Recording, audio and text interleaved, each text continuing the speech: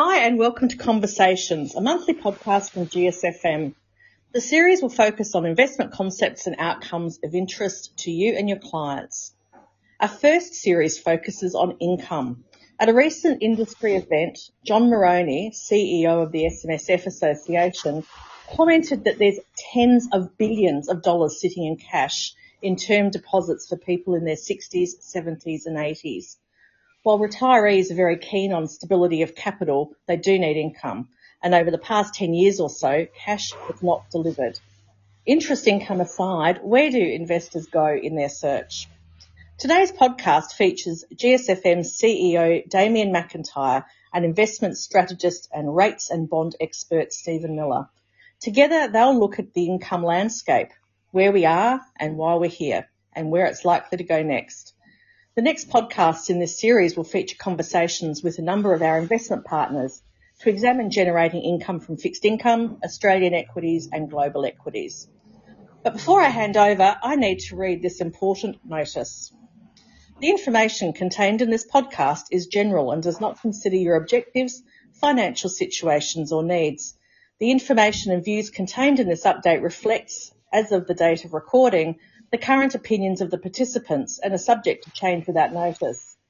Before making an investment decision in relation to a fund, investors should consider the appropriateness of this information, having regard to their own objectives, financial situations and needs. This podcast was recorded on Tuesday, October the 12th, 2021.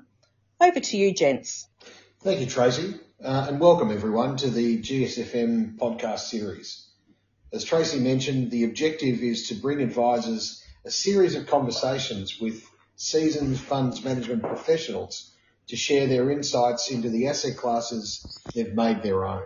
As we know, Australia has an ageing population and demands for income from this ever-increasing cohort of people are huge. We also have high levels of household savings presently as a result of this COVID crisis and a lack of spending on behalf of the population. So this only adds to increase the demand for income products. However, unfortunately, there's not much on offer. When we look at the level of bond rates, and in particular then when we look into term deposits, I noticed this morning that you can get the princely sum of 35 basis points on a 12-month term deposit at the CBA. Investors are really stuck with this dilemma of low absolute rates. Adding to that, inflation only exacerbates the situation. Even if we worked on an inflation rate of the aim of 2%, we have significant negative real yields. And if the inflation genie is out of the bottle, this is only going to make the situation far worse. So joining me this afternoon, as Tracy mentioned, is Steve Miller. And Steve Miller is formerly the head of Australian fixed income at BlackRock, and before that, Merrill Lynch and the old Bankers Trust. And he's been investing in the bond market for over 35 years. Steve, good afternoon. Damien, how are you? Very well indeed. Now, with this as the backdrop, what does this all mean for bonds? Look, I think you shaped the question well. I mean, what we've had is, we're in unprecedented territory when it comes certainly to government bond yields and for that matter, credit bond yields. And as you've articulated, the problem then is not only are yields so low as to not generate sufficient income, but there starts to be concerns about whether they have the right defensive properties in the context of a multi-asset portfolio. So there's two elements to this. We sometimes in the investment world use the terms defensive and income interchangeably. And I think we've got to be careful that those two terms aren't interchangeable. They have slightly different connotations. So that's the first thing. The second thing, if we're focused on income, as you said, we've traditionally done this via bonds, and we've traditionally done it via government bonds.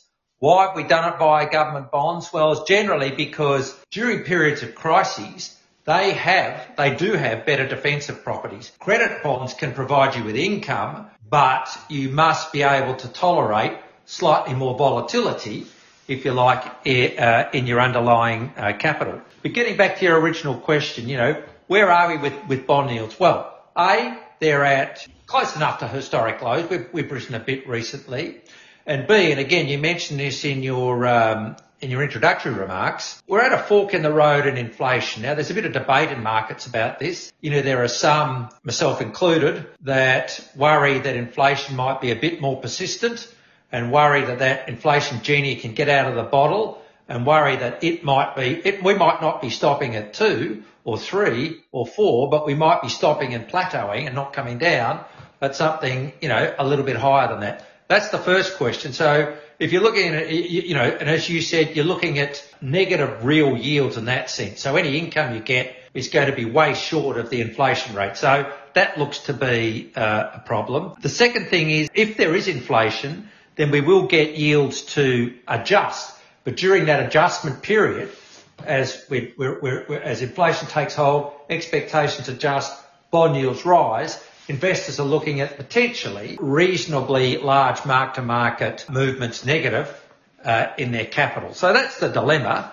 You know, and there are lots of ways to sort of skin that cat, and maybe we can sort of canvass some of those as we go on. Yes, duration really is. This is the concept you were discussing a moment ago, Steve, where if you're the holder of a bond today and the 10-year rate, for example, were to rise, you've lost money. And a lot of investors in bonds, you know, on a mark-to-market basis, of course, don't necessarily expect to lose money in bonds, do they?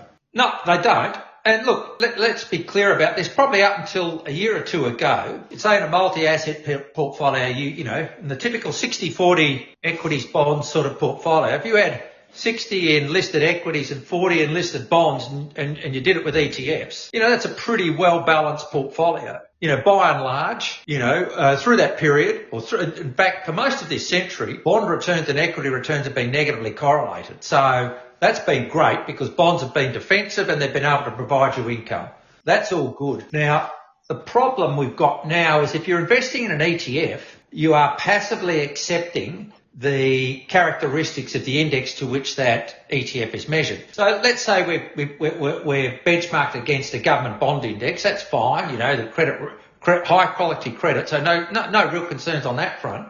What you do have is you have a duration of that index. So in the Australian market, that's around 5 years. So if you've got a duration of 5 years, that means for roughly every 1 percentage point rise in bond yields, you would cop a 5% capital loss. So that's what you're looking at now. You don't have the capacity. Now, a good active manager might reduce that duration, typically not close enough to prevent any capital loss. So once you buy an ETF, you are passively accepting its characteristics with respect to duration. And if it's got a duration of 5 years, the global ones have even longer duration. Then if bond yields rise sharply, then you will suffer capital losses in your portfolio. So this is the dilemma. And going back to an earlier point you made about inflation and the defensive characteristics of bonds that we've been talking about, it is true that whilst for most of this century, the 21st century, bond returns and equity returns have been negatively correlated. For most of last century, they were positively correlated and sometimes in a bad way. Bond yields rose and equity markets fell. And if we do get a sustained period of inflation where central banks have to jam on the brakes and bond yields rise sharply, it could well be happening at the same time as equity is falling. So, you know, we need to get a little bit smarter about diversification and we need to get a little bit smarter about how we diversify the defensive part of our portfolio, and we need to get a little bit smarter about how we deliver income in a defensive context. So in that defensive context, how do you believe absolute return fixed income products can fit into that approach? The attraction of absolute return or unconstrained fixed income type products is, unlike as I mentioned with say an ETF, which is benchmarked to an index, and you've got to passively accept the duration or the interest rate sensitivity of your capital in that index. Absolute return portfolios typically have much lower duration. They generally manage to a cash benchmark and they don't seek to extract all their return from duration positioning or, for that matter, credit positioning. So what they're trying to do is use manager acumen to generate income through selected exposures to maybe credit, to maybe emerging markets, to maybe inflation-linked bonds, which are very, very appealing if one is worried about inflation staying high in the future, to securitized, high credit quality securitized assets, currency positioning. All these things can feed into an absolute return portfolio, but importantly, it's not passively accepting the properties of a given benchmark, not passively accepting the duration of a benchmark. As I say, they're typically much, much lower, so that's a good thing to have if bond yields are rising, much, much lower duration. And secondly, they don't passively accept some of the credit attributes of certain ETFs that have credit in their benchmarks. So, you're not going to knock the lights out in a return sense with this, but what they are is an alternative to, conventional bonds or conventional bond benchmarks, an alternative defensive asset that can give you income, whose attraction is arguably increased if we are going into a period where bond yields might march sharply higher as a consequence of inflation or whatever else.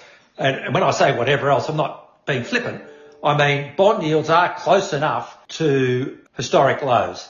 So it's not axiomatic that they have to rise, but there are a number of reasons why we should be nervous about that prospect. As you said, the great thing about those absolute return products is that the fund managers have so many different assets or tools at their disposal. As you say, inflation-linked bonds, floating rate securities. They can be particular about what credits they want. They can be particular about what emerging markets exposures they want. They can use currency. A lot of them too can utilise a little bit of insurance to explicitly guard against downdrafts. So, for example, a number of these absolute return or unconstrained products can use credit default swaps to mitigate the impact of any credit event upon the portfolio. So it does. Generally they have access to a broader array of instruments, and they can pull and push a broader array of levers than what might be typically available, certainly from an ETF or even from, your bog standard active fixed income product, which after all is managed to a benchmark. So looking at the interest rate market generally, and I'm talking about cash rates as well as bond rates. Yeah. Where have rates been, and how have central banks managed it? Look, that's a good question, Damien. I might be giving away my age here, but I remember sitting at a bank economics desk back in the late 80s, and I think the cash rate in Australia at that stage was 17.5%, and the market expectations at that time were for it to go to something like 21 or 22%. So that's where cash rates were. We're going back now, 35. The late 80s. 30 or 35 years, late 80s, yep. And where they are now is close enough to zero. And around the world, they're close enough to zero. And in some places, as we know, they've been negative. Now, that is unprecedented. Not only is that unprecedented within the lifespan of, let's call it seasoned investors or seasoned participants in financial markets like you and I, but that's more or less unprecedented period of 100 years, right? Yeah. So cash rates are low and bond rates are low. Now bonds are slightly off their historic lows, but in a number of places, in Germany, Switzerland, they have been in Japan, we've had negative bond yields. So try and get your head around that. What you do is you're paying the government to hold their bonds. So if 10-year bond yields in Germany are minus 20 basis points, for the pleasure of owning a 10-year German government bond, you pay the German government 20 basis points, which, I don't know, that doesn't seem smart because you're buying the bond. If you're going to hold it to maturity, you're going to guarantee yourself a loss. Where bonds have been where rates were 30, 35 years ago, that was probably unprecedentedly high, but where they are now is unprecedentedly low.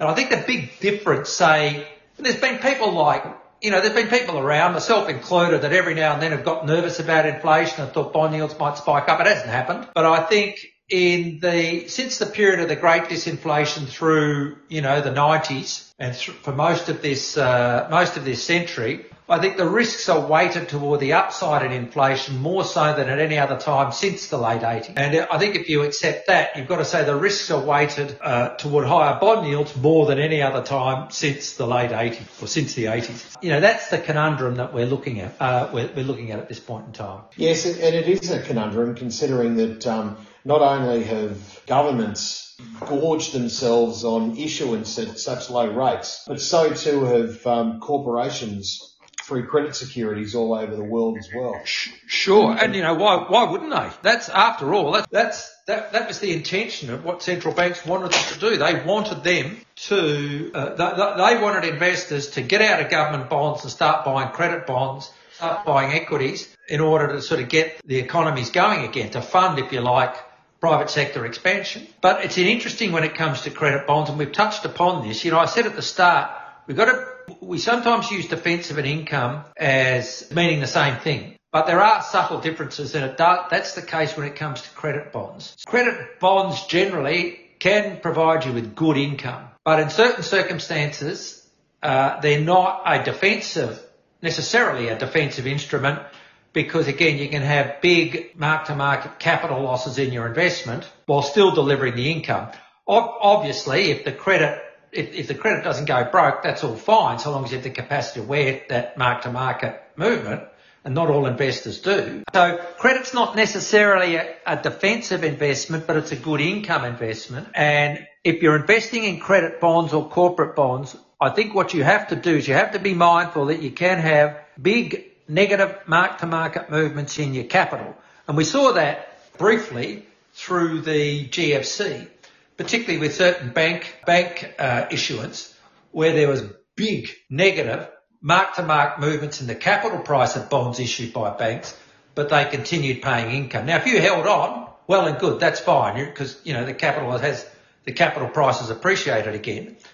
But if you couldn't, or were looking at income, or had to redeem, or whatever, you were crystallising some big losses on your portfolio. So yes, credit can provide income, but don't get that confused with it being necessarily a good defensive asset. So in terms of interest rates and inflation, we're at an incredibly interesting moment in time of the world's history. We had this horrible COVID event last year, which for a period of time slammed the brakes on production and the movement of goods all over the world, which created supply issues, which is now filtering through to higher inflation numbers. Yep. And we've even got companies being so bold as to say that they're unconcerned about putting their prices up, which is something which is quite unique in the history or the context of the last 20 years. Where do you think we are in this inflation narrative, for want of a better description? And what do you think is the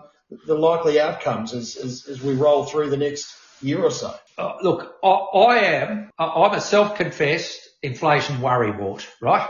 And I've been worried unnecessarily on occasions in the past. I'm worried this time around though, and I think, as I said earlier, I think there is an argument, and a very good one, that said the inflation portents now are as negative for higher inflation, or are pointing toward higher inflation in a way they haven't done going back to the 70s and 80s. You mentioned supply constraints. Some people, including some central bankers, will assert that because it's supply, it's all transitory and it doesn't matter. Inflation will blip up, but it'll come back down again, don't worry. The Fed told us that back in March when they forecast their preferred measure of inflation, the core PCE, to be 2.2% for 2021. They revised that up again to to 2.8% from memory in June, and they've recently revised it up again to 3.7%. So basically, inflation is going to be close to double.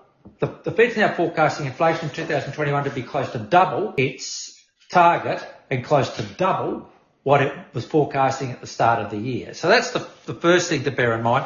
The second thing is to look back to the 70s. The initial inflation boost then, or a large part of the inflation boost then, did come from supply shocks, namely the oil shock. And what happened was that central banks accommodated the oil shock, and it fed into expectations, and it started to change price and wage setting behaviour, which meant that it adopted an air of permanence. And the worry is that that's happening now, not on a scale that we saw in the 70s, I'm not saying that, but the worry is that's happening now, that inflation can only be transitory if it doesn't affect price and wage setting behaviour. But as you mentioned, firms are putting up prices, they're seeing other firms put up prices, so they're all doing that. So there are labour shortages, quite acute labour shortages in many areas of the global economy. So workers, quite naturally, are demanding higher wages, which is what the textbooks tell us should happen. I wonder whether inflation is as transitory as some of the central banks assert, because at the moment we're seeing evidence, albeit anecdotal evidence, that it is affecting wage and price setting behaviour. That's more obvious in places like the US and Europe and the UK than it is in Australia. But my own view is that, it will occur here. And so once it starts doing that, that's when you start to worry about the inflation genie getting out of the bottle. And once it's out of the bottle, it's bloody hard to get it back in, as we saw back in the early 80s when Paul Volcker had to raise interest rates. I think the prime rate from memory then went to close to 20% in order to snap the inflation stick and get price inflation and wage inflation back to more manageable levels that were more conducive to a better functioning of the economy. So I do worry about inflation. I think there's other couple of things to worry about too. You talked about household savings, and that's true here. It's true elsewhere as well. Once we get through this, there's going to be a lot of spending. Others point to some structural elements that mean that inflation bets are a bit more two-way rather than one-way, that is down. A former Bank of England Monetary Policy Committee member, Charles Goodhart, he was a very distinguished professor at the London School of Economics, and a former Morgan Stanley economist, Manoj Pradhan. They've written a book saying that, look, the big reason that we are declining inflation, or one of the big reasons that we are declining inflation for, let's say, since the Berlin Wall fell, is there was unprecedented globalisation in both goods and labour markets. You think of all those highly trained Eastern European workers now being able to travel the world. At the same time, you had a lot of outward migration of skilled workers from China and India and the likes, all leading to a wage shock, which depressed wage growth. That process has largely run its course. Baby boomers are now at a level of peak participation in the workforce. They're leaving the workforce. So those things that drove wages lower over the last 30 years are on the cusp of reversing. And that might mean that right at the time we're getting these supply shocks from the pandemic, we're also getting structural reasons why inflation, or why these inflation suppressors are no longer as powerful. And that's at the same time too where we're seeing a push for greater regulation of product and labour markets, which will raise business costs and sort of add to inflation pressure. So yes, I am worried. I'm not saying we're going into a 70s replay, but I am worried that we might have to get used to slightly higher rates of inflation, more than what central banks have targeted or are forecasting for an extended period yet. This is probably unkind, but I describe quantitative easing in anticipation of central banks in bond markets around the world to manipulate interest rates lower.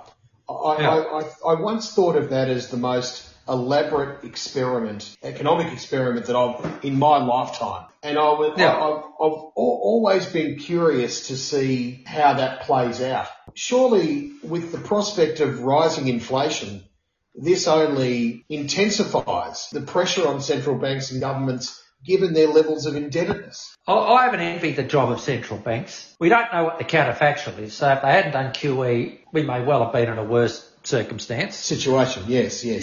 Yeah, I think that's the first thing. We can probably say that the experiment looks to have been successful in preventing perhaps even worse outcomes and in mitigating a more extreme form of dislocation as a result of the pandemic. But there are always going to be exit problems when it came to exiting from, what are emergency settings in monetary policy.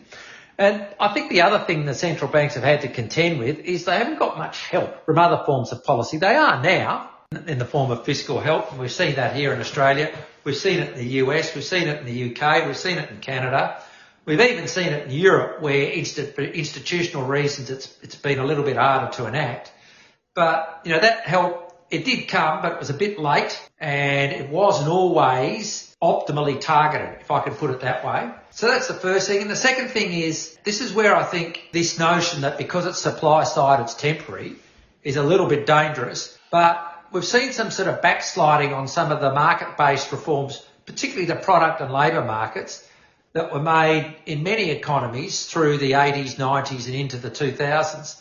As I say, that's sort of reversing now, and there's a a greater desire for whatever reason, and I'm not saying, it's well-intentioned, for greater regulation. I wonder whether A, that's going to be effective, and B, that's going to mean that we go back to the sorts of economies we had in the 60s and 70s that were a little bit sclerotic, not very flexible, and prone to having supply shocks manifest themselves in more persistent inflation. So I don't blame the central bankers. I think the choice was between a rock and a hard place. I think the experiment's largely worked in what it set out to do. I think there are exit problems. I think the problems are being compounded because central bankers haven't always had support from other arms of policy, including fiscal and including structural or supply side type policies.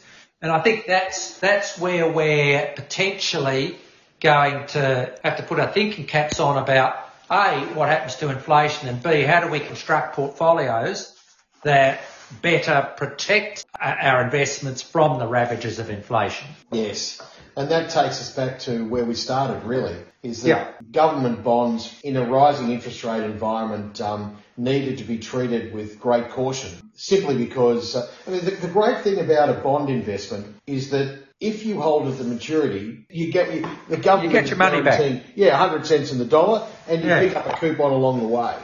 No, that's Unfortunately, in the professional markets and in the unit trust industry, these investments are marked to market every day, and investors have to wear that volatility and don't necessarily have, let's just say, the patience to wait 10 years for 100 cents in the dollar to be returned. And some are running down their capital. And so if they're running down their capital, that means they have to incur losses. I think you raise a good point too, because we've focused most of today's discussion on bonds, but there are, for income, there's other products out there that are worth exploring in the current environment. There's a lot of equity-based income products. And even sophisticated investors like the Future Fund, they've said, look, we're not going to own much by way of nominal government bonds. In fact, our defensive asset of choice is equity income, whether it's by allocation to maybe consumer staples, something like that.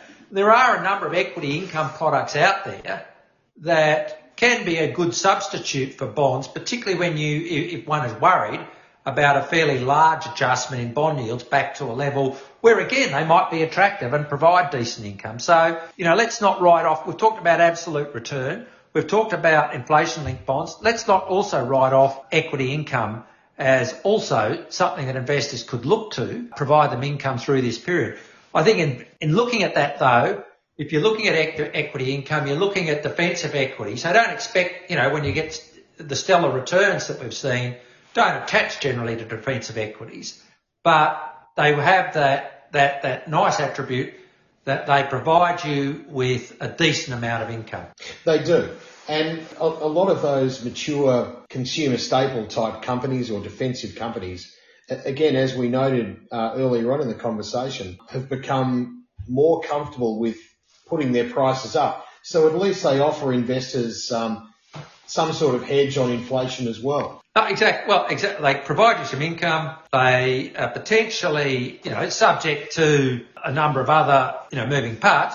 They're potentially got that sort of more stable capital attribute and can deliver income rather than, the riskier growth part of the equity complex. Okay, so in summarising our discussion with respect to investments in fixed income and bonds generally, I think we can agree for the time being that we have to look at government bonds with some caution and be careful about the duration risk that investors might be incurring in a rising interest rate environment, but noting that if interest rates did rise far enough, that they would become once again an attractive and defensive asset class. I think that's true. The only proviso I'd add is what you might want to do is downweight nominal and increase inflation-linked government bonds, and that is going to give you some protection if you're worried about inflation. But sorry, go on. Yes, well, that leads us to the unconstrained or the absolute return bond funds where they do have those tools, the managers have those tools at their disposal. It's not buying an index blindly. This is they're much shorter in duration and have those floating rate instruments in their toolbox. Exactly. I mean, it's funny, we sit around saying the first lesson of investing is diversification. I mean, I think that should apply to the defensive part of the portfolio as well. Don't just think your defensive component should be nominal government bonds. Think about inflation link. Think about absolute return. Think about equity income. You could even think about, if you weren't so desirous for income, things like gold or, all those sorts of things I think are important as either an income, in the bond space, or defensive if you're worried about inflation, even if you look at commodities, notwithstanding the fact that they don't offer any income. Yes. Well, Stephen, thanks very much for an interesting conversation. I look forward to our next discussion in the GSFM podcast series.